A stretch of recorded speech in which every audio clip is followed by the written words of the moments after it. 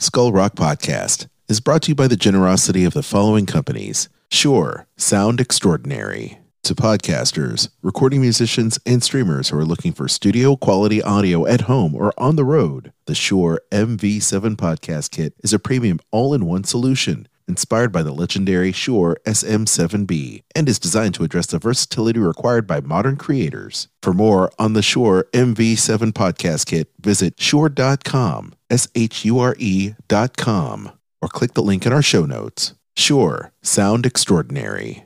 And by The Old Mill Press, publishing beautifully crafted books that illuminate our world. To learn more, visit theoldmillpress.com. And by listeners like you. Hi, I'm John Canemaker, author, animator, blah, blah, blah, and I'm welcoming you to the Skull Rock Podcast.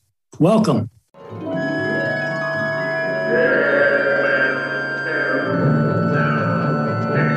Skull Rock Podcast, talking all things Disney, with your hosts, Aljon Go and Dave Bossert. Welcome to Skull Rock Podcast, the podcast about all things Disney and pop culture. Every week we take you behind the scenes of some of your favorite Disney films, theme park attractions, performances, books, music, as well as what's streaming, what's in theaters, and what's going on in the universe of entertainment. I'm Aljon Go, Time Lord, musician, longtime Disney fan. You can email me, Aljon, A-L-J-O-N, at skullrockpodcast.com. And I'm Dave Bossert, artist, filmmaker, author, and welcome to the Skull Rock Podcast. If you love Disney and pop culture, please subscribe to the show wherever you get your podcasts. You can also like and follow us on Facebook, Twitter, Instagram, and LinkedIn. You can also email me at dave@skullrockpodcast.com. Aljon, how are you? I'm losing my voice, but I'm good. All right. Well, I mean, I'm sorry. I'm sorry you're losing your voice. That's always tough when we're doing a podcast, isn't it? Do I sound like Lou Rawls at all? Jerry Lewis, telethon. I sound like Lou Rawls. I remember watching the Jerry Lewis, Labor Day telethons and everything that he does for the St. Jude's Hospital or whatever. And I remember anytime Lou Rawls would come on, it was one of my parents' favorite acts. And he had that soulful voice. You'll never find, and I find myself doing that every time my voice gets like another octave lower. I just find myself in a Lou Rawls zone. There you go. Yeah. I'm really dating myself, but I don't know what else to say. That's all right. That's okay. Hey, listen, we've got part 2 of animator Ron Husband. Disney legendary animator Ron Husband is going to be with us again for part 2. And as we said last week, it's just serendipitous that it happens to be Black History Month. Yeah. And we've got Ron Husband, who's the first Black animator at Walt Disney Animation Studios. Is he always so positive, Dave? Yes, he is. He's like, I honestly have never heard him complain or say a negative thing. He was always upbeat and positive, and honestly always had a smile. And like I've said last week, he always has a sketchbook in his hand. It's just so inspiring. He was totally inspiring, and his genuine love of all things is so evident. And you talk about a just upbeat person. Every time he's been doing these shows with us, I just smile because he just picks me up. He's just a great guy. Yeah, I'm looking forward to it. Well, this week we have, once again, we have a great Disney legend here, or I should say icon, if you will. But we do have some other news we want to get to. But before that, Dave, what have you been watching this week? Believe it or not, because both my daughters were in town staying with us for the last week, I didn't really have a chance to go out to the movies, which I would have liked to have. Okay. And it was kind of a weird week, too, because there wasn't a lot for me to go see. I've seen a lot of the films that are in the theaters right now already. And, I have to say, 80 for Brady, it just wasn't a film I wanted to see in the theaters. Mm-hmm. And so that kind of really left Magic Mike, The Last Dance. And I really wasn't going to go see that with my friend Rick. It's kind of weird. Yeah, it was kind of weird. In fact, Nancy said to me, she said, are you going to a movie with Rick this weekend? And I looked at her with a straight face. I said, yeah, we're going to see Magic Mike, The Last Dance. And she said, no, you're not. I could see her saying that. Actually, I could see myself saying that and be like, no, you're not. I know. So, well, anyway, we actually did not go to a movie this weekend, but I did have a chance, and this was really, Aljon, based on your recommendation last week. I watched a whole bunch of episodes of Ghosts. Did you like it? On Paramount Plus. I love it. It's funny, a great show. It is really a great show, and I highly recommend it to our listeners. Yeah. Ghosts on Paramount Plus is really terrific. It's about a couple that the wife inherits this big old mansion, and they decide to turn it into a bed and breakfast. Yeah. And the building is, or this mansion is inhabited by 7 or 8 ghosts, and they don't know that right away. But the wife winds up falling down the stairs and hitting her head, and she's okay. She recovers from it, but that fall allows her, a living person, to see the ghosts that are living in the house. Well, wait, Dave. She sees dead people. She does. She sees dead people. So it's a really great premise. It's really funny. A really great cast of characters. So I highly recommend Ghosts. I also watched a number of episodes of Condor. And this is an interesting drama. This is right up my alley. I'll give you a synopsis. After a low-level CIA analyst returns from lunch to discover everyone in his office has been killed, he goes on the run trying to elude hitmen and uncover the truth about who is behind the murders. And this series is based on the film 3 Days of the Condor. If you remember that from way back when, and it has a terrific cast. Max Irons plays Joe Turner, who's the lead character, but Bob Balaban, who's a great character actor. He's been in tons of stuff, Seinfeld's and, all kinds of dramas. He's terrific. He's in it. Brandon Fraser is in the first season. And also William Hurt, who, if you remember, just passed away earlier in 2022. But this is really the first episode aired in June of 2018. So there's 2 seasons of this show, and I've really enjoyed it. So I give that a thumbs up and a recommendation to our listeners. And then I continue watching episodes of Mayor of Kingstown, which dropped on Paramount Plus. So that's about all I had for this past week. That's awesome. I had every intention to see the new J-Lo Ben Affleck. Or was it? I'm sorry. Was it J-Lo and Ben Affleck? It was Jay Leno. Oh, Jay Leno. No, it was Ashton Kutcher, something like that. Yeah, I was oh gosh. Yeah, I know. I'm having a brain fart. I'm sorry. So the blonde. Yes, it's all right. Reese Witherspoon. Reese Witherspoon. That's right. Reese. There you go.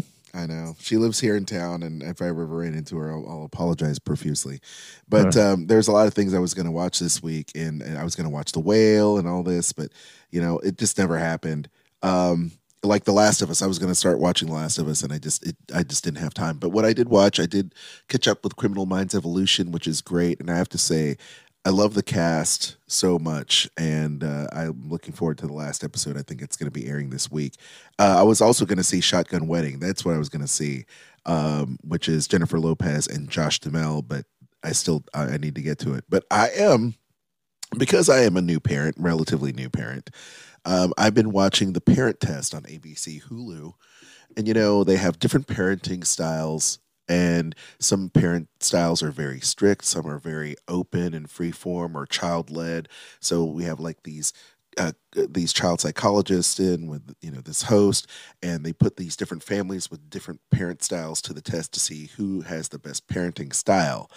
And of course, the style will also depend on the parents and the children. So you have to find a style that works. But it's interesting how they have these different tests of these children. And some of these children are like, they have the stranger danger test. where people get approached, and it's kind of heartbreaking and almost triggering when you see these parents that kind of instill these values and train and teach their children, and yet they might, flub a test when a stranger comes up with a dog and says, "Hey, you want to see some puppies in my car?" And they just go to the car, and it just breaks your heart. And I said, this is like every parent's worst nightmare, And I was telling my wife, because we'll sit and we watch and we try to get this, pieces of information that we can apply in our own lives. And I said, we wouldn't be watching the show if we weren't parents. But now that I'm watching this show, I'm just so scared, Dave. You're a parent, and I know a lot of our listening audience is now too. And just from being, newly adopting these kids that we've had in foster care for 2.5 years, everything scares me, especially now. Everything scares me. It's a different world. It's a different world we live in, and you gotta be very cautious. It's a very eye-opening, and I think it's worth a watch. I think it's definitely something that you and your family can watch and maybe discuss as a family. But it is a very compelling show. So check out The Parent Test on ABC and Hulu. Before we get into the news, I have to say that did you see the Grammys at all? Some of the footage. Not really, Aljon. I guess all I can say is I'm not big on award shows anymore. Yeah. I don't think that they necessarily fully reflect the general public. And that's really, I honestly think that's why the Oscars have, the viewership of the Oscars has gone down so much over the years. I get it. I will say, there was a lot of great winners this year, but no one was more surprised than myself when I was watching some of the footage, because they had some great performances, and at least watch the performances. But my goodness, could you look at Ben Affleck and J-Lo being in the front row? Could you be any more sympathetic for Ben Affleck this entire time? Because it's like, take your husband to work day, and he just didn't want to be there, was super tired or whatever. And every time the camera would go pan to them, she was always like, look like you're having a good time, come on. Look like you're having a good time. Wake up. You look so mad every time, just tapping him all the time, like just pestering him, like, straighten your posture. My mom would do that every now and again when we would be sitting having breakfast together. She'd like hit me like, Aljon, straighten your posture. I actually saw some of the photos, the look on his face. And if you could look up in the dictionary an expression for not wanting to be at something, it would be Ben Affleck's face. 100%. Honestly, he just looked miserable. 100%. It is hilarious. And I just have to say, wow, and I feel sorry for him. But I'm going to run down a couple winners here. Record of the year went to Lizzo for About Damn Time.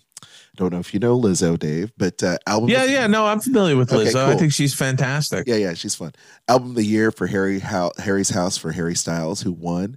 Song of the year went to Just Like That, Bonnie Raitt, songwriter, the winner. Now, here's something funny and kind of sad. Did you see the article going around saying that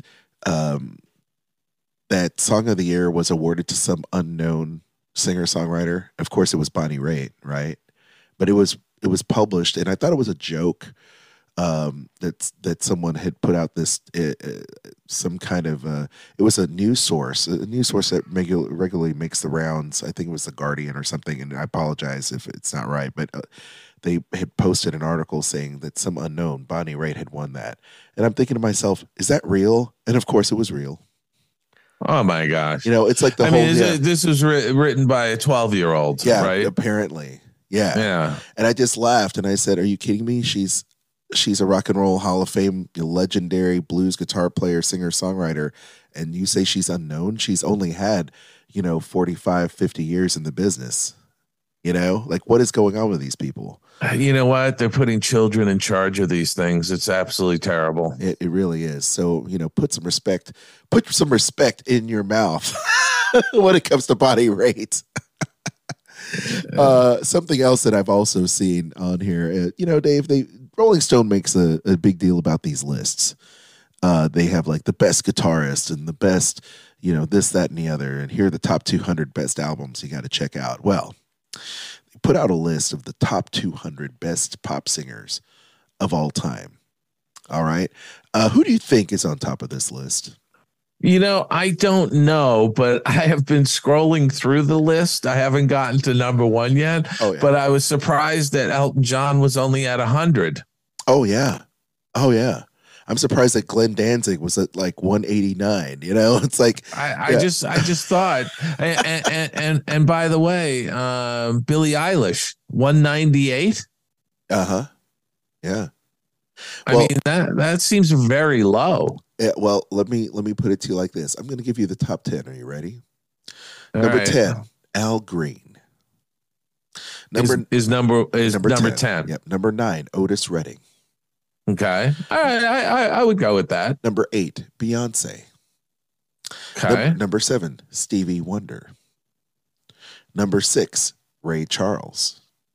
Okay. I buy into that. I love Ray Charles. Same. Number 5, Mariah Carey. Number 4, Billie Holiday. Yeah, she's fantastic. Number 3, Sam Cooke, one of my all-time favorites. Number 2, Whitney Houston. Who's number 1, Dave? I don't know. Number 1, Aretha Franklin. Really? Yeah, Aretha Franklin. Now, I'm not sure I would buy into that. Yeah. So I think it's really interesting, when I look at these voices, and they do cover, this is a lot of rock and roll, folks. The Motown sound all the way to, Patsy Cline was at number 13, John Lennon, number 12. Look, I like John Lennon like the next Beatles fan. I don't necessarily think that he was a great singer. Yeah. Freddie Mercury, number 14. Boy, that's fighting words. Like Freddie Mercury, I think, is one of the all-time best singers and frontmen for any rock band in the history of pop music. And where does he fall? He is at number 14. Really? Bob Dylan, who I don't think is a great singer at all. He's 15th. He's number 15. Prince, number 16. Elvis Presley, number 17. Frank Sinatra at 19, Marvin Gaye, number 20, Adele, I would have 22. thought Frank Sinatra would have been in the top 10. I thought he would have too. Just once again, I think they always try to put these lists together, but something about these lists that, they put Paul McCartney at number 26 and put John Lennon closer to the top. Yeah, I don't understand. It's back asswards. Yeah, I think that is ass backwards, because I would think Paul McCartney, to me, is a better singer than John Lennon. Michael Jackson is not in the top 30. Dave. Really? Not even in the top 30. That seems odd. Kurt Cobain is at number 36. No sign of Michael Jackson, Dave. No sign of Michael Jackson. Really? Louis Armstrong is at 38. Etta James, 41. Ariana Grande at 43. James Brown at 44. I'm looking at this list going, who wrote this stuff together? Who put this stuff? Rod Stewart at 49. Talk about this. Linda Ronstadt at 47. Yeah, I would think she'd be higher. She has a great voice. She does have a great voice. Joni Mitchell at 50. The 200 greatest singers of all time. The ranking is really wrong. It's hard to when you go into the top 5, and I can see some of the best soul singers in the world being at the top 5, and I personally think Stevie Wonder should be over, some of these others. Mariah Carey, they got Rod Stewart at 49. There you go. And you got Elton John at 100. It should be reversed. It's so weird, isn't it? It's weird. It's bizarre. It is absolutely bizarre. It is weird, and so, I think something that's also weird is like Rolling Stone, like 15 years ago, put out their list of the top 200 best guitarists of all time, and they put Kurt Cobain over Eddie Van Halen, I think. And then it's like, what? Who writes this stuff? Who writes this stuff?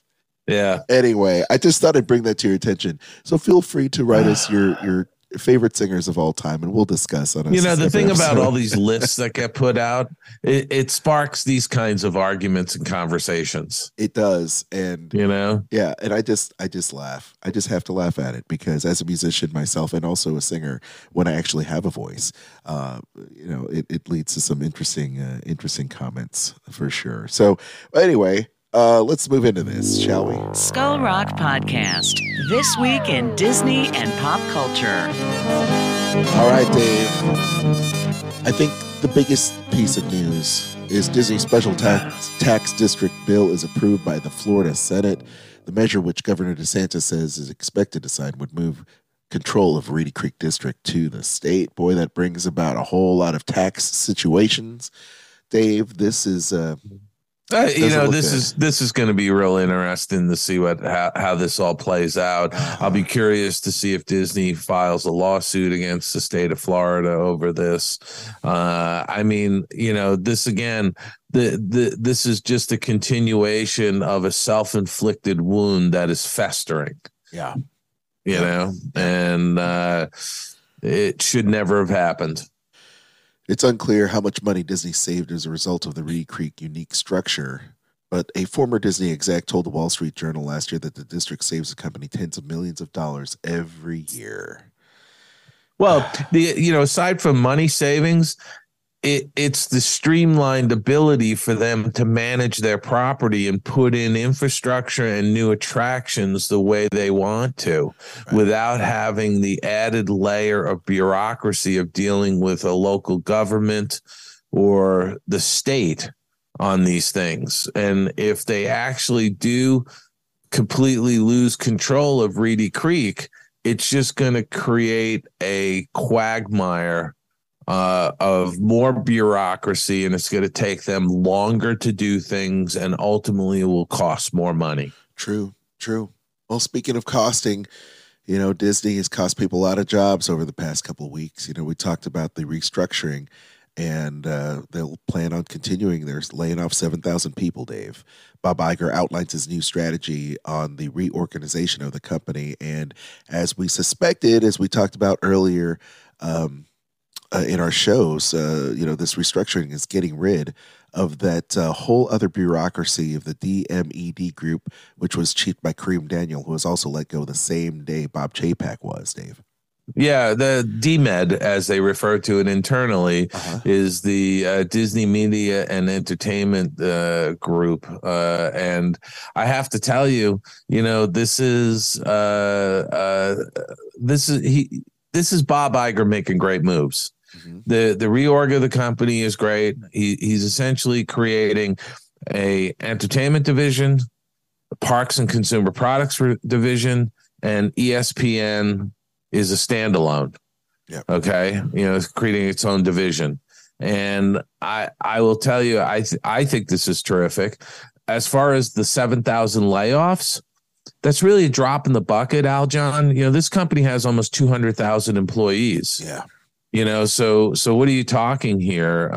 You're talking 3%, 4%. Yeah. And of that 7,000, how many of those people are going to be people who want to retire?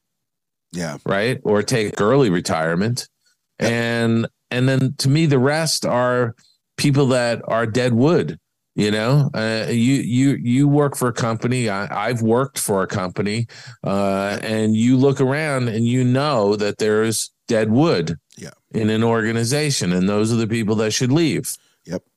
So I think, honestly, I was expecting the layoffs to be more like 10,000, but they're doing 7,000. And quite frankly, I think it's a good thing. And I don't think that those 7,000 are really going to come from parks and resorts, because out here in Los Angeles, they're advertising heavily for people to join the Disneyland Resort. Mm-hmm. They need people. And I'll tell you, the last time I was down at the Grand Californian, they were short-staffed. Yeah. And I'm imagining, that was at the Grand California. I'm imagining at the resort, the parks, Disneyland and California Adventure, they're probably short-staffed. Yeah, this labor shortage is really, really interesting. But what I will say is, are they putting the right people in the right job? And I think maybe for entertainment they are. It's the Alan Bergman and Dana Walden, who I'm a big fan of, apparently, will co-chair Disney Entertainment. Jimmy Mataro is leading ESPN, and Josh D'Amaro remains to continue to lead Parks and Experiences. Yeah, so to me, I think those are great choices. Alan Bergman is fantastic. He's a longtime, guy at Disney, longtime executive heading the studio. And I don't know Dana Waldman, but I will tell you, Alan Bergman's a great guy. Yeah, that's what I hear. Hear. Well, we'll see. Well, more news, I'm sure, in the weeks to come, for sure. So we talked about Bob Iger, and we talked about this Nelson Peltz deal.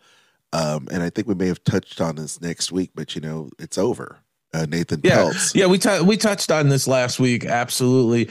And Nelson Peltz abandons his Disney proxy fight. This was never going to happen, and he took the opportunity to piggyback on to the earnings report that came out last week from Disney, and Bob Iger's announcement of the layoffs and the restructuring. And Nelson Peltz was never going to win his proxy fight, and so he's taking a lap by saying, I'm going to abandon it because Bob's doing everything. Bob Iger's announced everything. It was a great quarter. Mm-hmm. The company beat on the top and bottom lines, and the losses at Disney Plus were less. And by the way, when we say less, 2 quarters trending down doesn't make a trend, but it's heading in the right direction. There you go. So well, you shot me this trailer of this movie called Air. And you weren't the only one. I think I told you that I spent some time with Night Ranger over this past week. And Brad Gillis, who played with Ozzy Osbourne and is the lead guitarist for Night Ranger, sent me this trailer. Of course, the trailer has Sister Christian. Of course, that's why he sent it to me. He's like, listen, we're on this trailer, and it's going to be awesome. So speaking of Mr. Stone-Faced, I'm not having a poo-poo face during the Grammy Awards, Ben Affleck. He's in this movie with his best friend Matt Damon, starring in this new movie Air, which is about Nike's game-changing early days. Viola Davis is also in there playing Michael Jordan's mother, and this is about the rise of Nike. And I think it's really cool because I read the book with Phil Knight's book, his biography, Shoe Dogs, and it's a very good biography about Nike and how he basically faked it till he made it, right?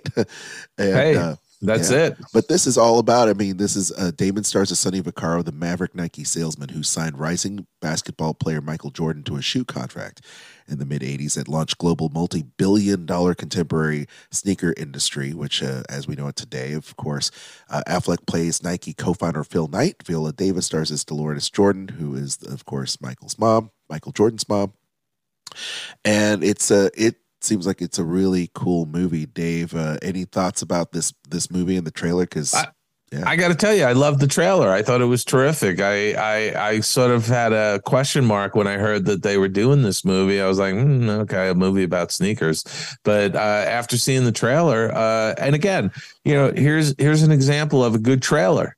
Yeah. I watched this trailer and I was like, oh, this is great. I want to go see this. I know what this movie's about. It's a good story. I know what it's about. Yeah. The marketing team did their job. They created a synopsis of the movie in a minute or a minute and a half trailer. And I thought, wow, I can't wait to see this movie. You have one job, marketing team.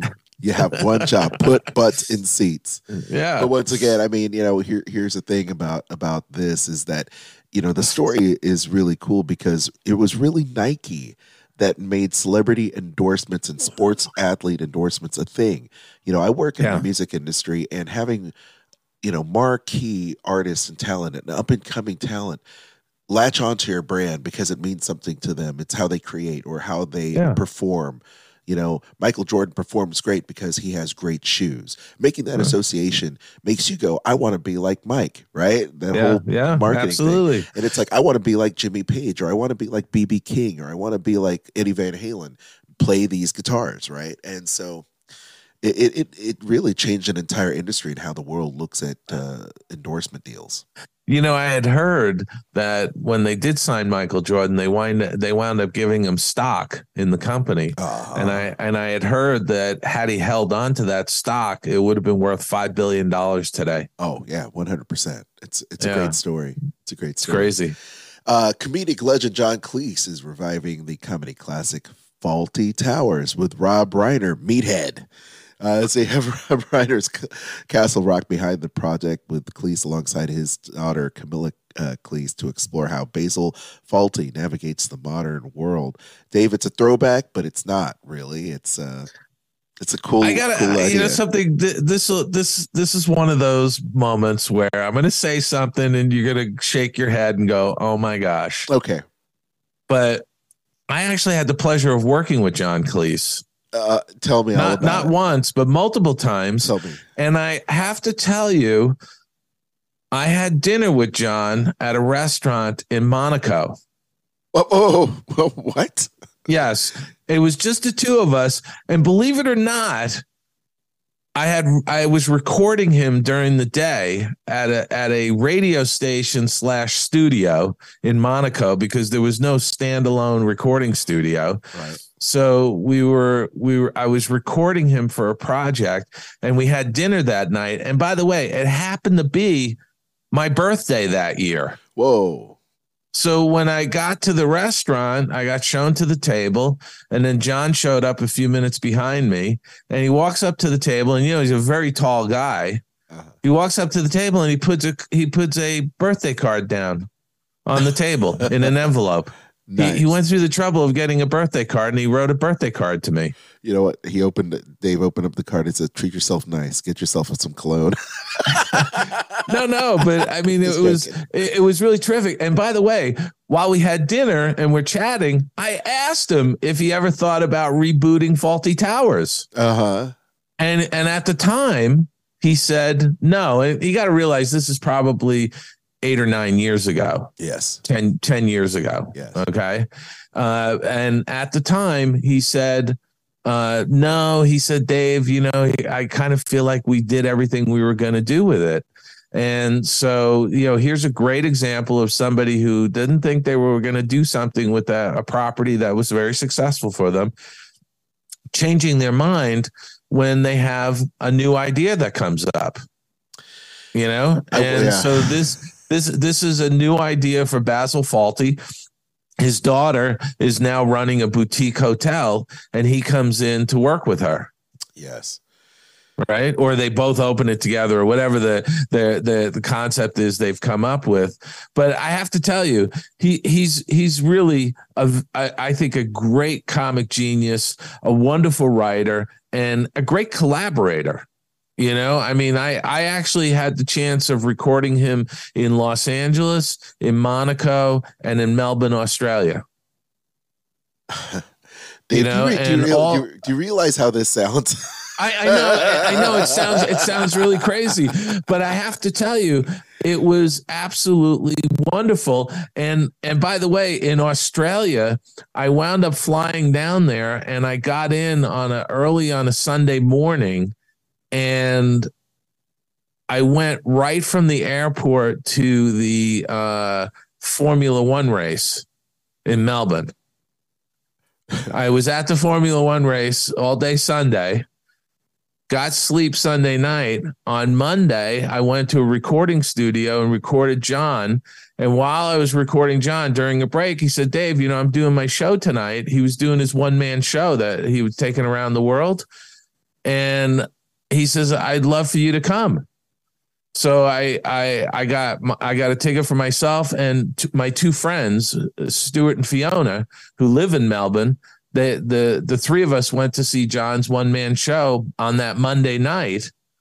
And then believe it or not, on Tuesday, I got on a plane and flew back to Los Angeles. That's crazy. Yeah, it was a whirlwind. Lifestyles of Rich and Famous.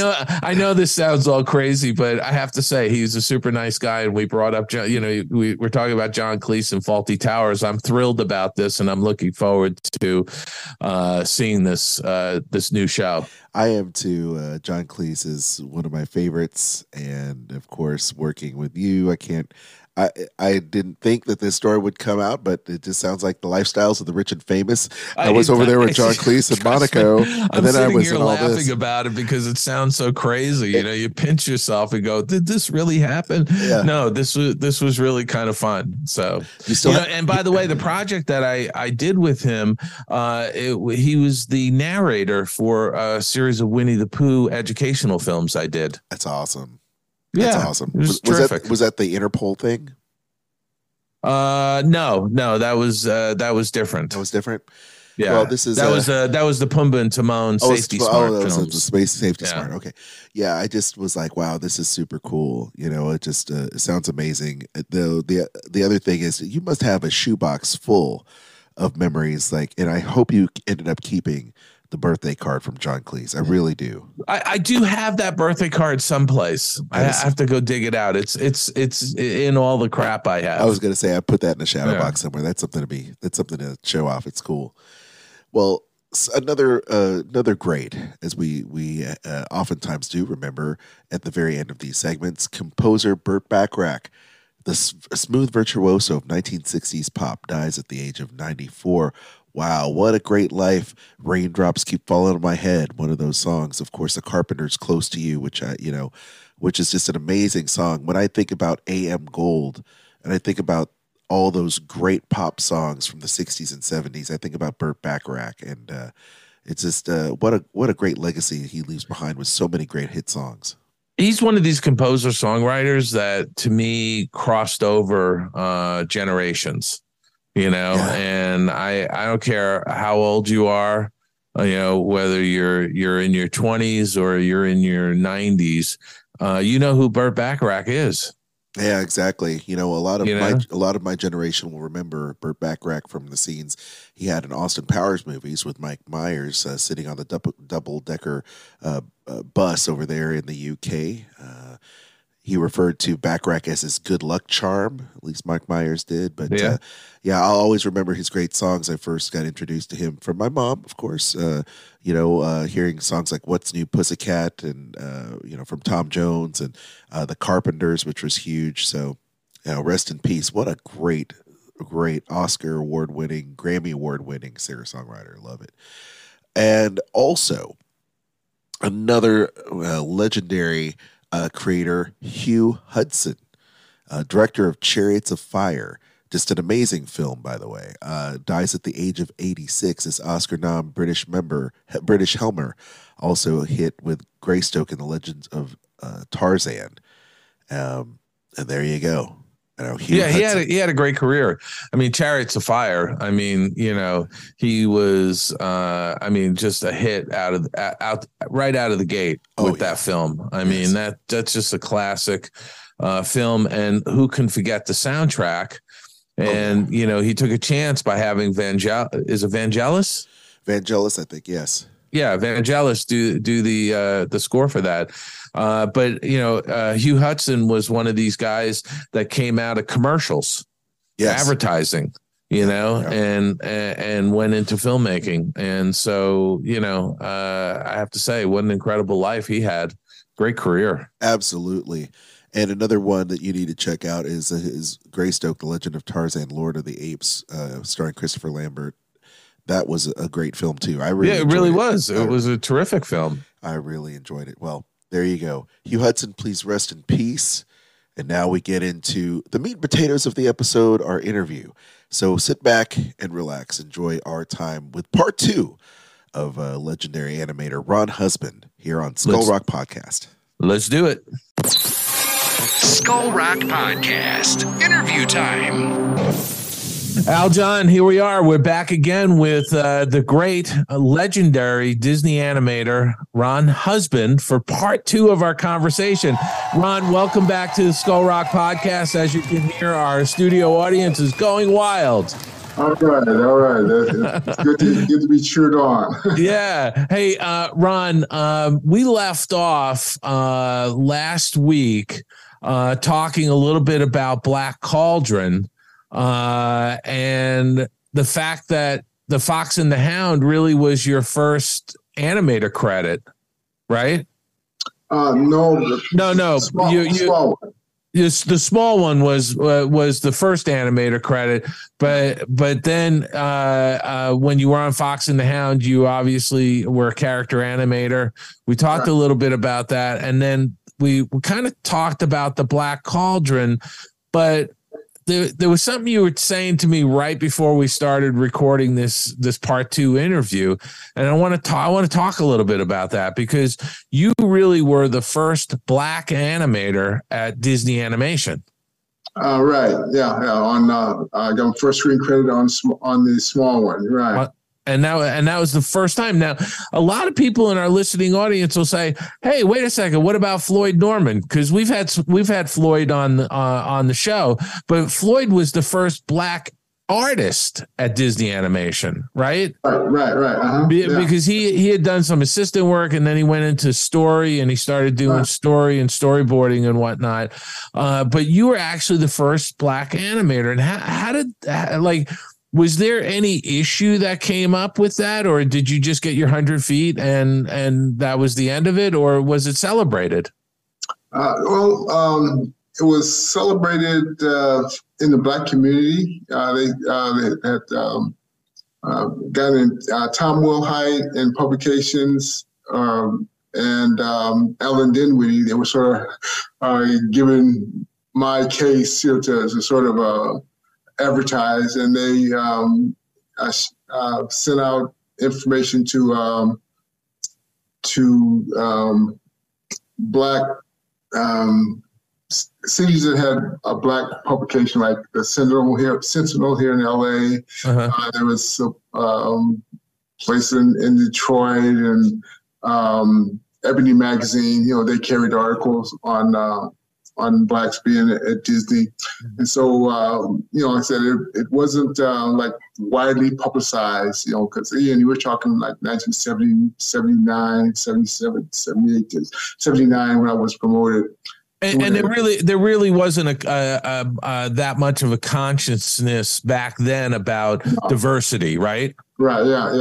It was just starting to pick up traction then, but like I said, it wasn't that big deal. And again, you think about animation back in the 70s, it wasn't as big as it is today. It's just huge. Yeah, it was a smaller industry. Yeah, smaller industry at the time. Yeah. And so that was, like I said, my first screen credit, and being an animator at the studio, which made big headlines in the sense of Black kids were able to see that a Black had something to do with production of these animated films that were universally seen, and And that was really kind of about the time I would think, or within a few years, that you were starting to get more diversity into the animated films. Right. You had Aladdin and Pocahontas, and you were starting to like the films felt like they were starting to diversify, if you will, both racially and gender wise as well. Right. What did you feel like there was any obstacle to becoming an animator at Disney, or was it just a natural, like you got in there, you went through the training, was there anything that was going to stop you? Yeah, well, after my training period, I was sent down to do in-betweens for Frank Thomas, and doing Frank's in-betweens on rescuers, since early on in my career at Disney. Maybe 2 months of since maybe 3 or 4 months into my time at Disney, and I get called up on the third floor executives and the production manager says, you're not gonna be an animator here, Hanna-Barbera, Filmation, somewhere else, but not here. And I didn't really. It was basically a one-sided conversation. It wasn't like back and forth. He didn't give you did he give you a reason or anything? No. Just this is the way it is. Now, this is not like a studio-wide. It wasn't a policy. But this was this one individual. It's one individual, and when I left his office, and I just went back to my in betweens because Frank wasn't complaining about my in betweens. It's like if I was like a quarterback on a football team, and they took my playbook and they, took my uniform and said, you can't go to this meeting, you can't go to that. And everything just went back to normal, doing Frank in-betweens, Eric's lectures and being included in everything. So nothing really changed, so I didn't really sweat it because, in the road to being an animator, and I was an in-betweener, you become an in-betweener with more experience becomes a breakdown person, and a breakdown person with more experience becomes an assistant animator. And so you could have a career in any of those steps towards an animator. And we both know we both have known people who were a career in those positions, right? And Mike McKinney was in the program. Mike McKinney, he was in the program before I was, maybe 3 years before I got to the program. I got the program in 1974. Mike had been there maybe in the first wave in 71, and his career went off into cleanup. Right. The same trainee program, and he ended up in cleanup. So that incident just really didn't. It didn't deter me because I was doing something other than block diagrams and flow charts. Paid to push a pencil, and so I'm happy as a lark, being able to do what I'm doing and being included, because I was not included in any of the activities and any of the learning curve that was happening. And so it wasn't like, that I'm feeling left out. I was included in everything. Right. And I'm imagining, like, at that stage, because I think back to when I started out, as an in-betweener, right? You're kind of focused on what you're doing, and you're not necessarily focused on 5 years down the road. Like, I'm going to be an animator next year or something like that. You're just focused on working on the picture that you're working on and doing the job you're doing and make sure you're doing it good. Right. Right. I'm doing the best I can to do these in-betweens for Frank Thomas. I'm doing in-betweens, and, being new to animation. It's like, 3 months ago, I knew nothing about animation. Now I'm doing in-betweens for Frank Thomas, and I'm just learning, and it's just like this big learning curve that I'm involved in. And so this is just great for me. So it didn't really deter me from doing the best I could where I was with what I had. Yeah. And so let me ask you this. When you did the 100 feet on the small one and became an animator, was that person still at the studio, or they had gone by then? I'm not quite sure, because, there was not a whole lot of interaction between, departments, particularly the executive. Because Ed Hansen, our department manager, handled all of everything. Right. It was just Ed Hansen. Now they got 50 million people doing stuff. Right. He did everything. He and his secretary did everything. For his animation. Yeah. And so I said it didn't. It didn't make a difference. It really didn't make a difference because I went back and I was not withheld from any of the activities that the other trainees and other people who were on the track to towards perhaps becoming an animator. But I was just we're here, we're in the race, and so let's start running. I mean, I'd like to believe, and I always try to believe that it was always really based on your artistic abilities, and that was it. I mean, that's what I always felt, but I'm looking at it from a completely different vantage point, Yeah. So, but to me, I've always told people, over the years when I've gone out to speak at schools and things, like, to me, the only thing that mattered was your talent. Yeah, and that's my unique experience. I'm pretty sure, it's not, it hasn't happened, that type of thing. It's not a regular occurrence. It's just that this person just did this and had this frame of mind. And, but, like I said, it didn't really affect me one way or the other. Well, which is great. So, you become an animator on the small one. You animate on Fox and the Hound and the Black Cauldron. We touched on last week. After Black Cauldron, you went on to the Great Mouse Detective. Right. And what character did you do on the Great Mouse Detective? And do you have any fond memories from that picture? Let's see. I worked on multiple characters. Coming off of Cauldron. And I think it was John Musker and Ron Clements, their first directing appearance. Gig, yeah.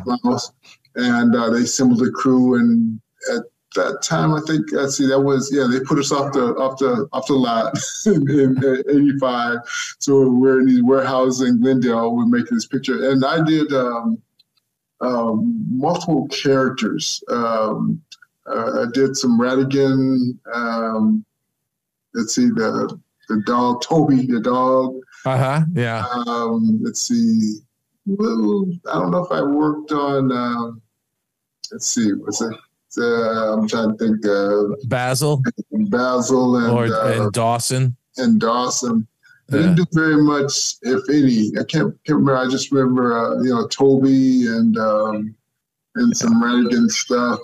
Yeah, the one thing that comes to mind for me when I think of Great Mouse Detective was when they did a test screening and the audience reacted so well to Toby the dog that Jeffrey Katzenberg came back and said, "We've got to put more Toby scenes in the movie." That happens. And at the 11th hour, like months before the movie was going to be released, they added those Toby scenes. Yeah. That happened. It happened to me. That was something else. And then from Great Mouse, Oliver and Company. Yeah. Again, more multiple characters in the sense. I remember Einstein did some of the Bulldog, and some not Oliver, but what's the dog, Billy Joel's. Yeah. I'm trying to remember the name of the character too. But yeah, I and a little bit of I didn't do any sights. That was Glenn's character. So the dogs and the I'm trying to think. Dodger. Dodger, there you go. Dodger, yeah. This was the start of my my multiple character and crowd scene period. Okay. Somebody's got to do them, right? I kept, and during this time, I kept on trying to have this positive attitude, you got to eat your vegetables before you get you get your dessert. So yeah, I'm devouring my vegetables, thinking, maybe they'll have a single character personality scene that they'll give me. As soon as I get this multiple character stuff, and so I got pretty good doing and planning out multiple character scenes. So wow. Good at something. Wow. They sort of pigeonhole you where I can. I was going to say, when you get good at something, they keep giving you more of it. Yeah. But more and more and more. So, and that sort of propelled me into doing more my illustrations, illustrations at home, so that if I wasn't being really creatively fulfilled at Disney, then I can do some more creative things and be fulfilled. Sure. My pen and ink work. So that sort of was a catalyst that pushed me towards that, and doing some pen and ink work, which it turned out okay. Did you feel like when you went on to Oliver and Company that those experiences of doing Toby on Great Mouse Detective and working on Fox and the Hound, the quadrupeds, animal characters, was it starting to get a little easier for you on Oliver and Company, or do you still feel like quadrupeds are challenges? They're always challenging because they're different. The dogs, cats, they walk differently. Elk walks differently than a goat. There's always some challenges and difficulties to take into consideration when you're planning out your animation, which I really appreciate Disney for doing, in the sense that they always give us time to ramp up and do research. Yeah, but that's like months of research, And so that was something that I really enjoyed about the studio. And then from Oliver and Company, you went on to Little Mermaid. Little Mermaid. I guess is that noise killing you? That's okay. No, I like the ambient noise of a bird. It's not even. It's like, I got to tell you, Ron. When I'm writing, I'm actually listening to a mix of music with nature sounds, and one of the nature sounds that's mixed in is birds chirping.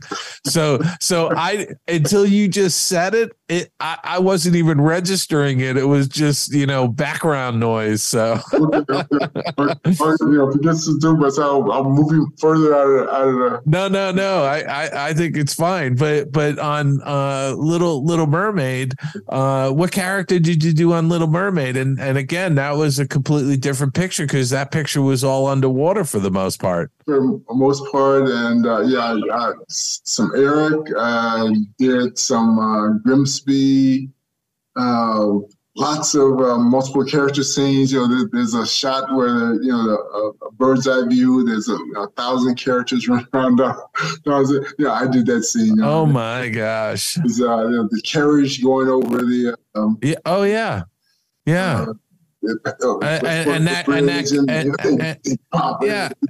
That carriage was done as a CG element, as I recall. And then the pirates up in the top and something, they're yelling something into the camera. The wave comes in on the boat, and these guys running around on the ship. Let's see here. So just a ton of multiple character scenes that I was doing, and I think John Musker wrote me a note, silly little card afterwards, and said, "Thank you for doing all those multiple characters." Because they're not, but doing those multiple character scenes, you have to plan them out so the characters don't run into each other. You got the timing, and you doing and so all that learning from Frank about thumbnail timing, working out scenes so that there's clarity, and plus the drawing you have to put into that, and doing it in a timely manner, so you don't get bogged down with these so many characters, but you work through it, like I said, and being able to do it in a timely manner, which really, once I got out of the broke out of that multiple characters stuff. We'll talk about that when we get to these picture that happened. Then it became easy. I say easy, but more understandable, and I guess easy for me to plan out a single character with those same concepts of clarity, being able to communicate effectively with the least amount of confusion. Sure. You're always playing to your audience and trying to make your audience get into the story, the telling of the story.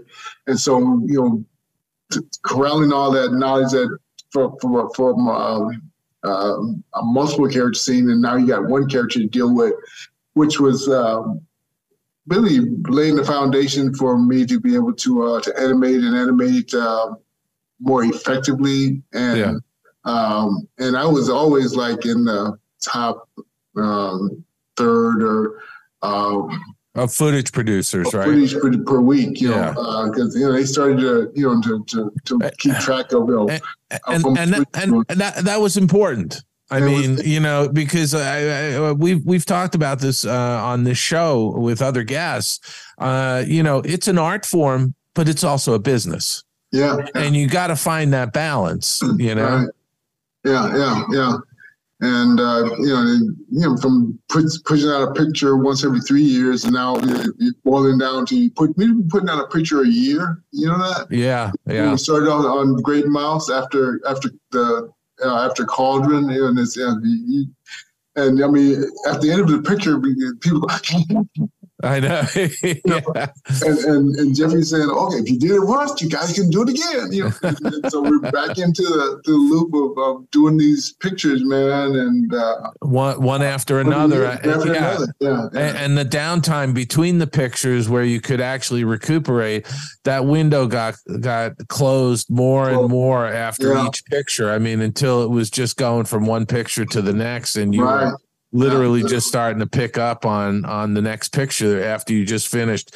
You might have had a week or two or so to kind of kick back a little bit, but not much more than that. Yeah. And then, they sort of eased up a little bit when they had overlapping productions. You start one and they start another production similar. So you weren't and so much under the time constraints, even though it was, had to get the picture done by certain, because they sell all of the rights to the. Remember McDonald's was doing the little toys, the Happy Meal, and you had to have a picture in the theaters because McDonald's had they were making these little trinkets to put in the Happy Meal. Yeah, and they gonna have that stuff ready to sell at a certain date, so you had to have a picture. Yeah, and something, we never missed a release date. No, never. I mean, honestly, it never happened. But it was always funny to see the newbies in production management that came onto a movie, and halfway into it, they'd be white as sheets, and they'd be scared that we weren't going to get the picture finished. Yeah. And we were all kind of, veterans of getting pictures done, and we knew we were going to hit the mark. Yeah. So anyway, it was just something else. But that's during this period. I mean, Oliver and Company, Little Mermaid, Rescuers Down Under, Beauty and the Beast. It was like the speed was picking up. Yeah. What do you think? Do you have any fond memories off of The Little Mermaid? She was because I know like doing multiple character scenes though. I mean, you have to keep track of so many things, like you were saying, for the clarity of the scene, and to also make sure the timing was working and the overlapping of the timing with all these multiple characters, right? Yeah, and I mean, there was, like I said, I look at it as a learning experience, and I mean, look at everything as it's a learning experience. And I got a chance to draw a lot of different characters, So, but I think we talked earlier about how my pen and ink illustration sort of picked up. Because I just it's not the kind of thing that I relish doing, but I did it these multiple character scenes, and but it sort of pushed me into being more creative at home, where I could have some more creative input in my own work. Yeah. And, when you have a single character, you got a character you're working on, you're thinking, dialogue and acting and all the, the stuff that's going to make this character unique and to communicate with the audience. And that just wasn't really happening with multiple character scenes and the flyover birds. Yeah, that big crowd. Yeah, crowd stuff. So rather than being just having a negative attitude or about it, or just this is something to do, then I still have a real positive attitude about what I was doing at the studio, and go home and just really sort of pour myself into my pen and ink work, which really helped me to to navigate through that that time when I wish I could do something that was a little more meaty. Yeah. And we're going in and asking, I won't name any names, but one of the executives of the animation department, get out of this, doing these crop scenes. And I said, even if I make a mistake, I can go back in and I'll fix it. And he looked at me and said, animators don't make mistakes. So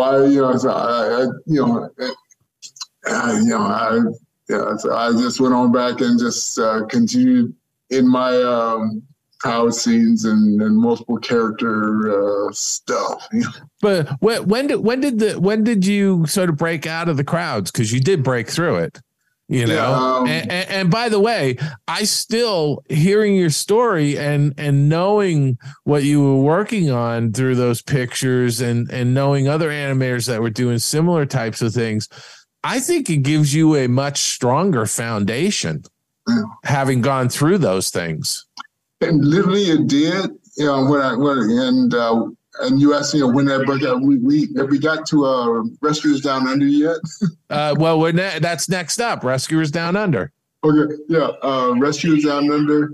I hadn't been cast, and early on, they ran into story problems. We went through training, stuff between the last picture and Rescuers Down Under is going to start. And they were just having some story problems that they need to iron out. So they said, okay, well, instead of starting this week, it'll be about another 2 weeks.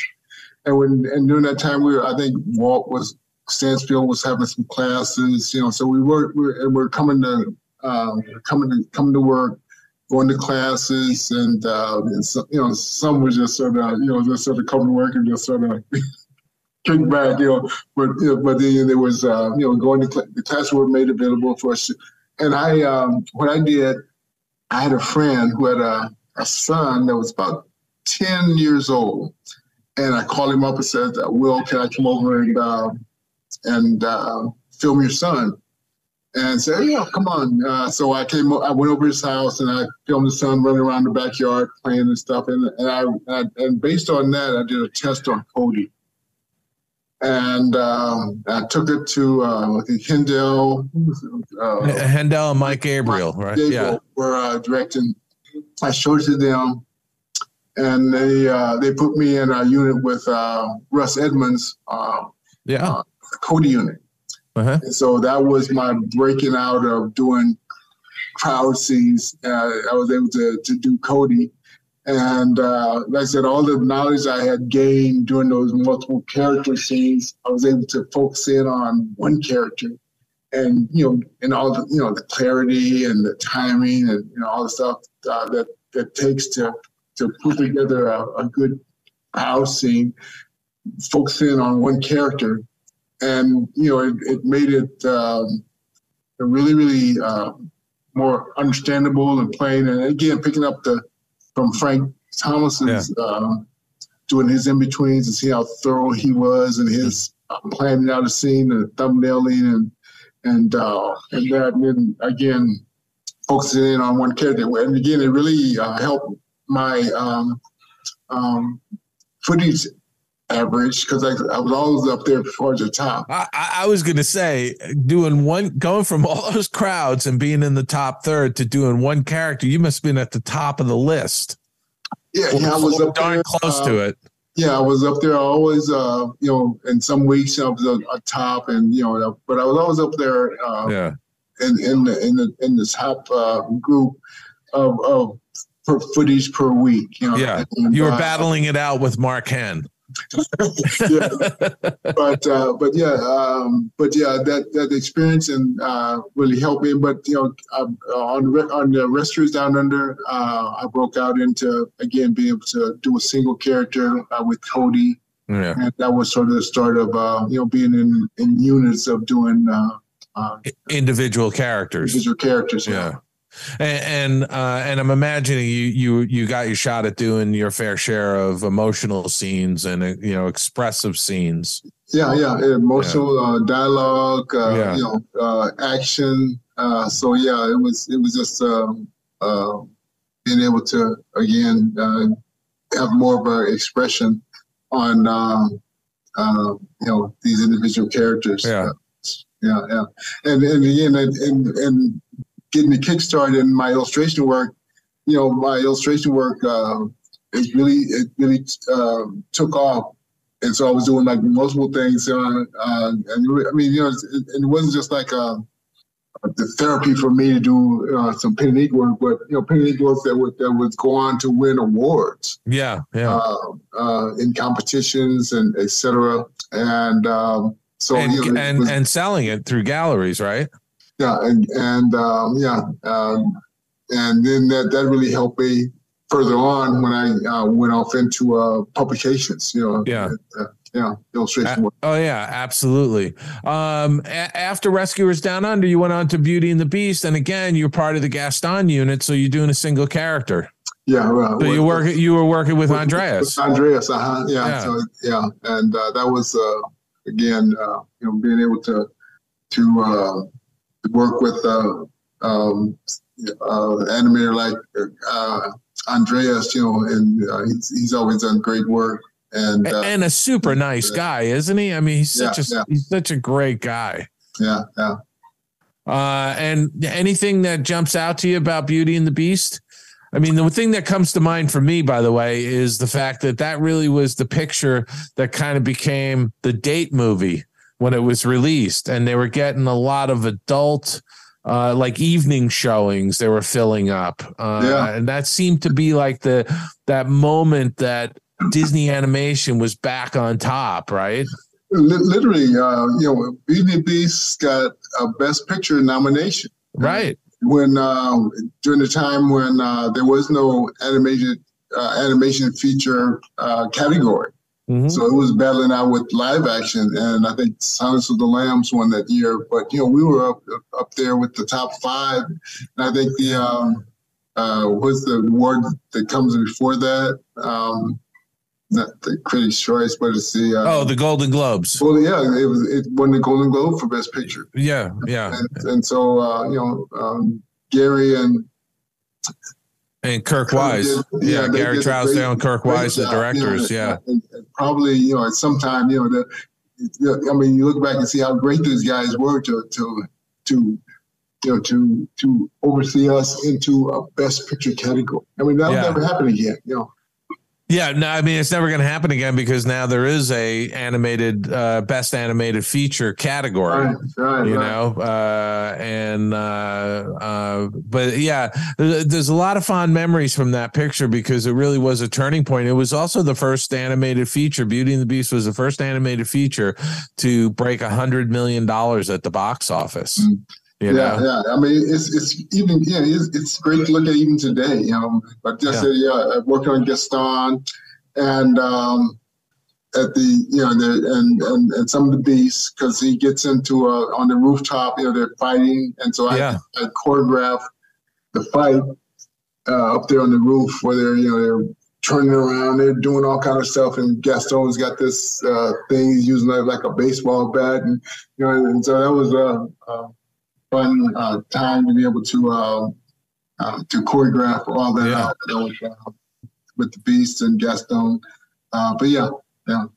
Yeah, that was that was a really great picture. There's a lot of fond memories on that picture, and really was I think the jumping off point. Aljon, I have to break in because as much as I love Beauty and the Beast, I'd be remiss if I didn't talk about Paula Abdul. Can we talk about Paula Abdul for a minute? Because, as many awards as Beauty and the Beast had, Paula Abdul did win a Grammy in 1991. She also was nominated for many video music awards on MTV in 1990, but, it did win Best Music Video, and you were a part of that, and along with some other Disney veterans as well. I mean, so it was pretty awesome. I mean, you were doing all that. What was it like working with some of your fellow Disney alum, or not alum, but your teammates there? You Ruben A. Aquino, David Perksma, been on the show before talking to us, animating for Paula Abdul and Opposites Attract. What was that like? Yeah, well, let me let's see. I was rooming with Jacques Mueller.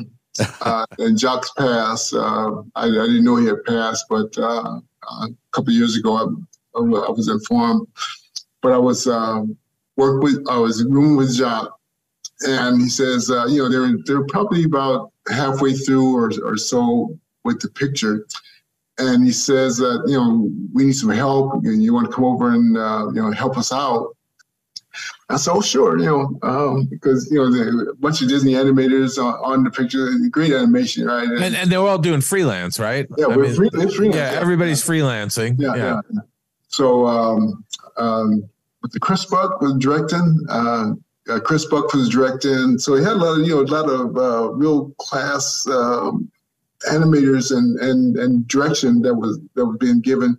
And so I go over with Jacques after work, to pick up some scenes, and we go to this house, and in this guy's living room, and this is not like I'm going to the studio. We go in this guy's apartment, and he's got this, and laid out on the floor of his living room is all these scenes. So give me a model sheet, grab some scenes, and X sheets, and that was it. I never met anybody that that was some, the other guys, never met them. I just, did the scenes, take them back over there, and that was it. Well, it was great because it's very like this formal studio. It was like his living room, and these scenes. And that's typical back in those days when you were doing these small projects, or like a music video or something. It was being done out of somebody's house, or some small little one office apartment, studio kind of thing. Yeah, and that was music videos weren't like they are today, where everybody's got to have a music video. But music video was in its infancy at the time. And this holds together. It's I've got some my thumbnails and some cells that I show my class, and then we pull it up and we watch it. But there was the photostats because all the choreography, and they had photostats as well as her dance partner, right, that was changed into the Scat Cat, right? Yep. And then afterwards, after it was all over, we taken the scenes in, and pictures all done, and Jacques and I go over to the apartment to get paid, and so now, I mean, again, his whole front living room is covered with all these cells. He said, "You guys want some cells?" And so we grabbed some cells, and I got Paula Abdul, Scat Cat cells, and photostats, that I use, when I'm teaching. I'm just sort of showing the kids some live action animation combination. Same things are true with the your peg bars. Literally every photograph of her. Then we have, every frame was printed as a. There, so you knew where she was, you know, where the cat was supposed to be. Yeah. And so it was a fun experience, short experience, but fun experience. So I said I got there on the tail end of it, just trying to help them get the thing done. Nice. And you didn't actually meet Paula Abdul, did you? No. I mean, everything was just at. Because they had already filmed her on a stage someplace. They had filmed her on the stage. Yeah. They had, everything all photostated. So you picked up a scene as well as the photostats and just ran with it. But all that had been done. The music had been recorded. All 9 yards had been done. Yeah, and so we just adding the animation. And I was going to mention here that, when you said music videos were in their infancy, MTV had only launched in 1981. So this was only 1991. So, actually it was released in 1989 if you want to go back. Okay. So it's like they didn't, it didn't win the award until the following year, but it's just just only in a few years, everything kind of really ballooned. MTV was around for 8 or 9 years before that came out. It's crazy to think. So the video still holds up. And by the way, that's when they were starting to hit their stride, right? Oh, yeah. Because that Paula Abdul video with the animation, that was an expensive video for its day. Yeah. And of course, animation, you look at 89, 90, that's your animation boom right there over at Disney. Yeah. It's just everything starting to come to fruition, you know, with Mermaid and all the other stuff, that Bluth was doing and the new guys. And so there you go. Right. Animation was big time. I love it. Yeah. And then Ron, from Beauty and the Beast, you went on to Aladdin. You stuck with Andrea, so you worked on Jafar. Right. Yeah. And in quick succession, it was Beauty and the Beast, Aladdin, Lion King, and Pocahontas. Those were like 4 huge movies. Right. Yeah. Because each one was sort of topping the other, starting with Great Mouse, it made, some money, and then we did Mermaid, and Mermaid made more money. And then we kept on, and it just kept on making more and more and more and more, and we were out producing studio TV and films that the studio was putting out. Yeah. So there was a period there where the live action films were not that great. Yeah. They weren't doing that well. Yeah. But on Aladdin, you're back with Ron Clements and John Musker, who directed Little Mermaid and Great Mouse Detective. So they're doing Aladdin. And any thing come to mind from Aladdin that stands out for you? Again, just another great, encouraging experience with Andreas, as supervising the animator on that, and and dealing with each character is unique, with its human character, like this old, thin, bizarre. Jafar was a much more reserved character and much more expressive with his eyes and much more calculating compared to the picture before when you worked on Gaston, who was more gregarious and flamboyant and showy, muscular. So you got body types to deal with. Like I said, each character becomes unique, and that becomes just a really challenging part, to pull them off believably. But you all through this period, as I recall, I remember, I would walk over to the Imagineering commissary or go down the street. I'd see you sitting someplace with your sketchbook drawing. You were always drawing human figures. Yeah. And again, going back to high school and being encouraged by my high school to carry sketchbook, and that literally becomes the backbone of my art. You know, and when I'm teaching, I put a imaginary word on the back on the board. I put quick sketch, illustration, animation, and one word.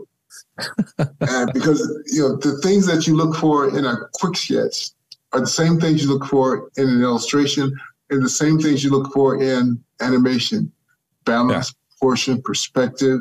You got timing, but you want to say as much as you can in a single drawing, an illustration, a quick sketch, and you want to say something literally in animation, but you're saying it in a series of drawings. Illustration, you're saying communicating in one drawing. In animation, you're communicating in a series of drawings. But it's all story. It's a communication. And how effectively can you be in an illustration? Quick sketch done in 60 seconds or less. And the only difference between a quick sketch and my illustration is that time. You spend time, you can flesh it out. Animation, you're doing a similar thing, but you're doing it in a series of drawings. And you got timing, squash and stretch, and same balance, proportion, perspective. All those things are just overlap. And so my quick sketching was like my practice to be able to be a better illustrator, to be a better animator. Yeah. That's really something else, and I'm not joking when I say I always saw you with a sketchbook. I don't think even if you were walking someplace, you were carrying a sketchbook. Yeah, and that is literally true. Dave, I say I can't live without it. Don't live without it. It's like an extension of you. You always had it with you, and I always admired that. I think it was fantastic. Yeah, and people would say, Ron, you ought to write a book about that. You ought to write a book about that. No. And when I started, really started teaching, I said, okay, I'm gonna write a book about quick sketching, because how do you capture a moment in time? By the time you put a pencil to paper, it's already gone. Right.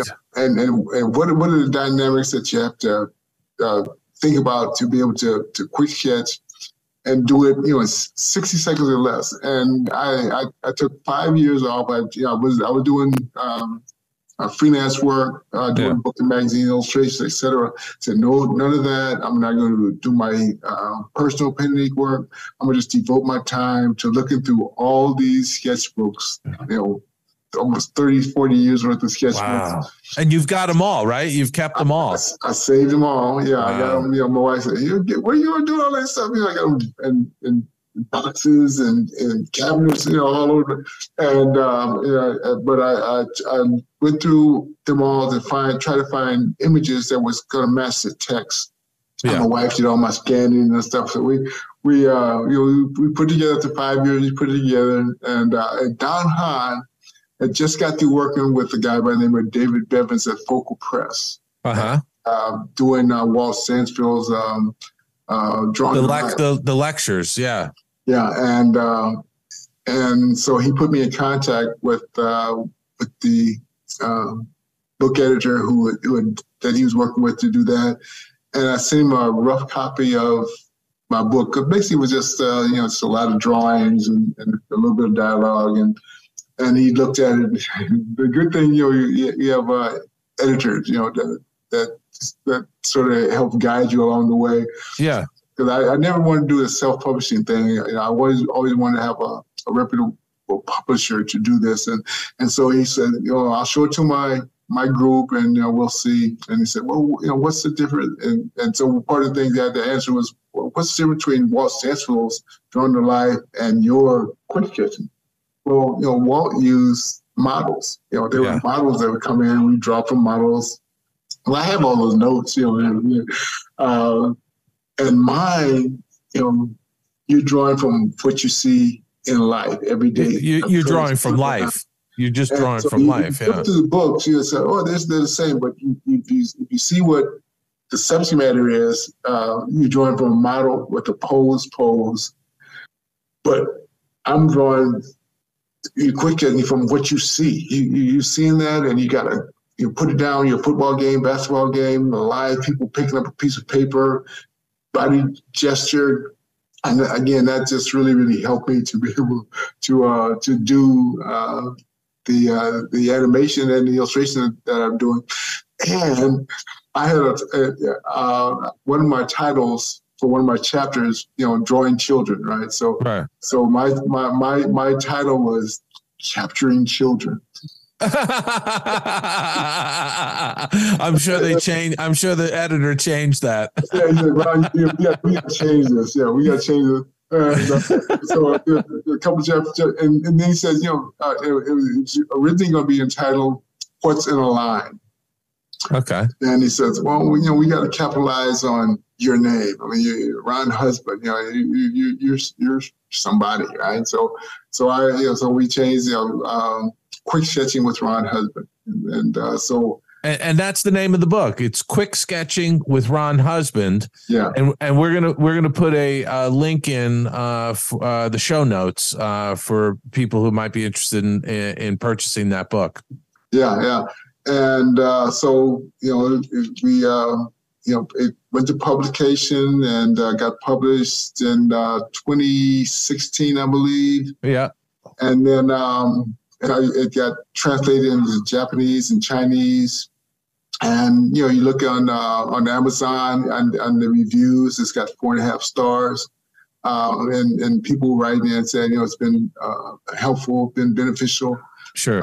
So it was well worth the time, and basically it's just to encourage artists to draw more. Yeah, and but it's also giving them the tools. Yeah. And your decades of experience, and to inspire them and encourage them, and that's what's so great about these books. Yeah. All right, we sidetracked onto your book, but I want to get back to your animation because you did Jafar on Aladdin, on Lion King, you did Pumbaa. I did actually the first half of the picture. I did. Scar. Okay, so you were still working with Andreas. Scar. Scar. And then the last half picture, Pumbaa and Timon, and you get screen credit. They gave me screen credit under Pumbaa and Timon. Okay, but about half and half.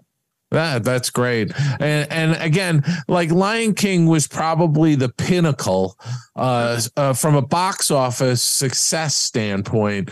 It was really the pinnacle of this renaissance of Disney animation. Yeah. They built the new animation building because of the success of Lion King, and it really spawned a lot. Both positive and negative, because the animation group got really big very quickly, and that's a whole nother story I won't even go into, but you really had an interesting on Lion King, working with a character like Scar, who is a very calculating, villainous character, and then you got these comical Pumbaa and Timon. And just versatility. Having worked on four-legged characters, have worked on human characters. It's just personality. Personality, and so it was it's a fun experience. It was a good picture, really good picture, and the success. They released it. And then after its initial run, they pulled it back, and about a month or so later, they brought it back out. And it continued to resonate and bring in audiences. Yeah, it was really phenomenal.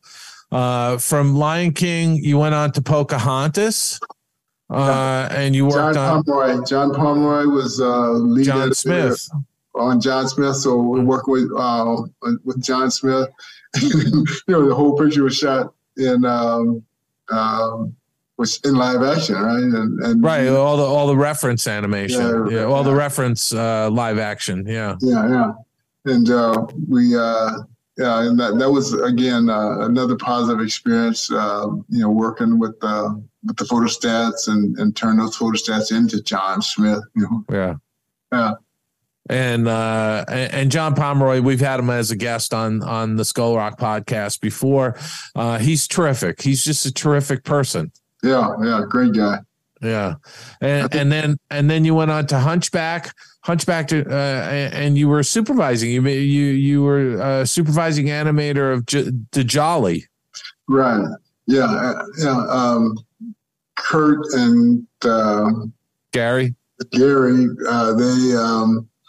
They wanted me. They offered me the opportunity to be the lead on Jolly, and initially, I think it was Ellen Woodbury. She was going to be the lead on Jolly, right? And she ended up leaving to go to do Pegasus on Hercules, right? So it sort of left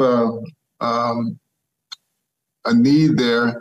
And they reached out and offered me, and I said, how did I asked Gary one time, how did it go? Well, we just felt you were ready, So okay, so I'll gladly take it, and probably I can't say for sure why Ellen departed, but Jolly had like a really, really minor part. The screen time on Jolly literally doubled from what it was initially. Okay. Board. And when they have these test screenings, when they take it out, in workbook form and whatnot, and they show it, and they, the questionnaires, who'd you like, what character, and Jolly kept popping up as a popular character, and I remember coming to work one morning, and Tom Schumacher. Yeah, Tom Schumacher and another guy was driving in this convertible. They were driving by, and they said, "The goat's a star." But then, they kept on writing more parts for the goat, and putting him in situations where Esmeralda would be, and so literally the footage doubled to where it was when I initially got on the picture. So, that speaks volumes for your animation and what you were doing. Yeah, and people were responding to that. Even though there's no dialogue, there's no real stuff that's sort of aimed at, but they wanted to get the goat in many scenes as possible. So that almost harkens back to Great Mouse Detective when they wanted to do more Toby scenes. Mm-hmm. Same kind of thing, and that does happen. I mean, these test screenings give valuable information to the filmmakers, right. And if the audience is responding positively to a character, there is definitely a reason to add more of that character. Yeah, and I went to. Disneyland had a petting zoo. I think it's Big Thunder Mountain. They did turn it into a barbecue place now, but they used to have farm animals, smaller farm animals. Yes. Chickens, and they had the goats. And I remember calling up and asking if could I come down and spend a day with the goats, just sort of feeling the goats and drawing the goats and sort of getting a feel for the goats as I was preparing to do Jolly. And they let me come down to the theme park and do just that. Just spend some time with the goats and the petting zoo. I bet you know more about goats than anybody else. Yeah. At least anybody else in Disney Animation. To draw goats. Yeah. And by the way, I do think that that's a lot of fun because that's something that has happened throughout the history of Disney Animation. Yeah. Is that they bring in animals or they go to a zoo or some horse ranch or something and spend time drawing these creatures. Yeah. When we did Lion King, we went down to San Diego. zoo. Was it the San Diego Wild Animal Park? Wild Animal Park. We went to Wild Animal Park, and we spent the night. And then we went out to the zoo, and they gave us a behind the scenes tour. Yeah, and they even brought in some lion cubs, right? A full-blown lion. Full-blown lion to draw. At the studio. He's on the chain. And he had a handler, but he was on the stage, and we went in and we drew. I got a picture of that occasion that we drew this full lion, big mane and whatnot. That's again one of the things I really appreciate about the studio is that they gave us time to do research. Yeah. And that's the history of Disney animation, because they were bringing in deer when they were working on Bambi, right? So periodically they were bringing in animals for the artists to study and to draw. Yeah. And I think that's awesome. After Hunchback, you went on to Hercules. You did the Titans and the Cyclops on Hercules. They're like at the very last tail end of the picture, and they needed to get it over the hump, Yeah. And I came in and did wherever I could to help out. To get it done, and again, there was a bunch of most they saved most of the character scenes to the very end, because nobody wants to get into it. They don't really play a big important part, but there was the Titans there. They're getting ready to go. So they're all in these chariots.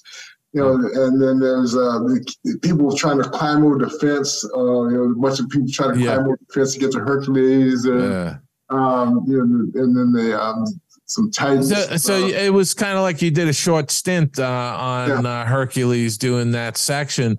Were you working on Fantasia 2000 at the same time? Was there, because I know that I was working on Fantasia 2000, and I also had my crew helping out doing effects on Hercules at the same time.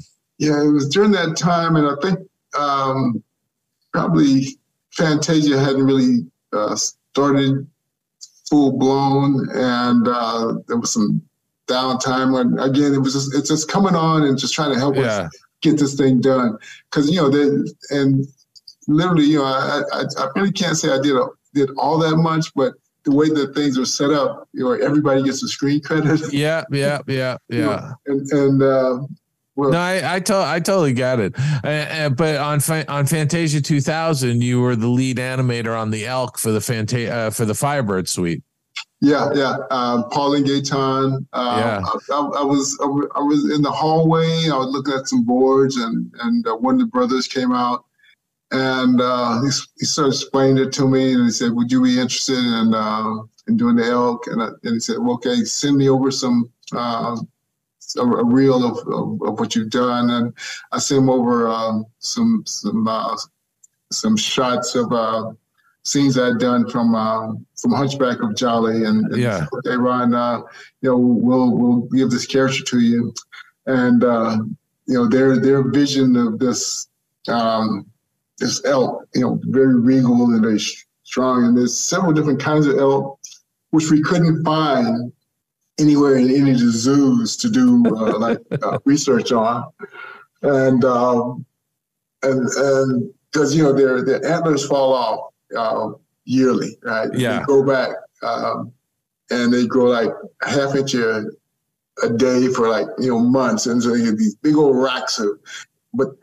And there's elk farm that had elks whose antlers hadn't fallen off. So they wanted me to do this research. So I remember it was in January, because it was the day after the Super Bowl, and we flew up on that Monday. We flew up on a big plane, and we flew into big Denver. So, and then we took a smaller plane to Idaho. And then Fred Herman drove me and I think Paul to Montana, across the straight line to Montana, I mean, you know, the small airport that we flew into, I mean, it was like a 4-seater plane. It wasn't a big plane. It was like a Cessna. You're actually in trouble when the guys say, "You guys sit in the back, you sit here, and we put the luggage right in the middle." so the belt. They're trying to have weight distribution. So we flew in. Fred drove us to this elk farm, and it was 14 below zero during the day and 28 below zero at night. It had been snowing, you know, and we weren't in the snow. We were just, you know, there had been snowing a couple of weeks before. So, and the whole terrain was just totally white, dirty white. Wow. Dirty white with snow. And like I say, you know, those type of temperatures, you know, I mean, my nose hair froze. It was like, I never, you know, I'm Southern California all my life, right? So we're in Montana, 28 below zero. Ay. And, you know, and they, you know, in this elk farm, because, you know, they as the antlers grow out, sort of like our fingernails, you know, they got this velvety fur on them. Yeah. Blood supply. And before the velvet, they call it, wears off, and you know, it got this blood supply. You know, they cut the antlers off and hang them upside down, frozen. And certain countries, you know, buy them for medicinal purposes and aphrodisiacs, you know, that kind of thing. Right. So that's what this elk farm was there, and they had the kind of elk that Paul and John wanted for the picture. Okay. And so, you know, we got this big van, got a picture window outside the van. They fed the elk outside the van so I could draw, sketch the elk as in their natural habitat. And, you know, and then come back and got a chance to, you know, to do this elk. These, you know, the elk and if I recall correctly, there was a CG antler. Yeah, that was done. That so you did your rough animation, and then they matched a CG antler to the elk's head. Yeah, and then those were printed out, and your rough drawings and the plotted antlers were then cleaned up together by an artist, right? Yeah. Yes. So which made life easier so that you could turn those antlers in 3D really convincingly. Yeah, very, very convincing. And you had the human element because it was done, you know, it wasn't like a CG element only connected to the actual animation, but it was actually hand drawn. So you got a little bit of I mean, it was only being used as a guide. Yeah, you know, because it was all hand drawn then. Yeah, from then on, and so it kept out like in Bambi's dad's antlers that would have a little wiggle to them. Yeah. And to keep that over the top wiggle, but now it's got, you know, a little bit more stability to it. You know, but still has that human element. Yeah, and this elk in the Firebird suite was really a majestic animal that was very slow moving. Yeah. And so you really needed to have that, I think, antler guide to help. Yeah. Have that stability with the antlers, you know? Yeah, the only scene that doesn't have the CG antlers is when the elk walks across the water. You know, you see him in the opening scene. He goes into the lake, and then there's a shot of him walking across the lake. Yeah, and I did the antlers literally by hand. Yeah, but again, you know, it doesn't have that wiggle, and it's far enough shot where you're not going to pick up the. Right. That it was able to maintain a sort of a solid. But the rest of it is, rest of it is it's CG element. And then I did the Tin Soldier. I did the rats. Right. Down in the sewer. Yeah, and let's see, what's that? It's another Sandro Cluzo. Cluzo, yeah. He and I did the rats. I like those rats. and doing research on rats, you just don't want to know. Right? I don't really want to know. I don't want to know about. All rats. I can think of when somebody says rats, I only can think of the pizza rat in the New York subway. All right, hey, listen, Ron, we're bumping up against time for this episode, so I'm going to say we're bringing you back for part 3. because we still have a lot to cover, and I don't want to race through it. Okay. Are you okay if we come back for part 3? Yeah.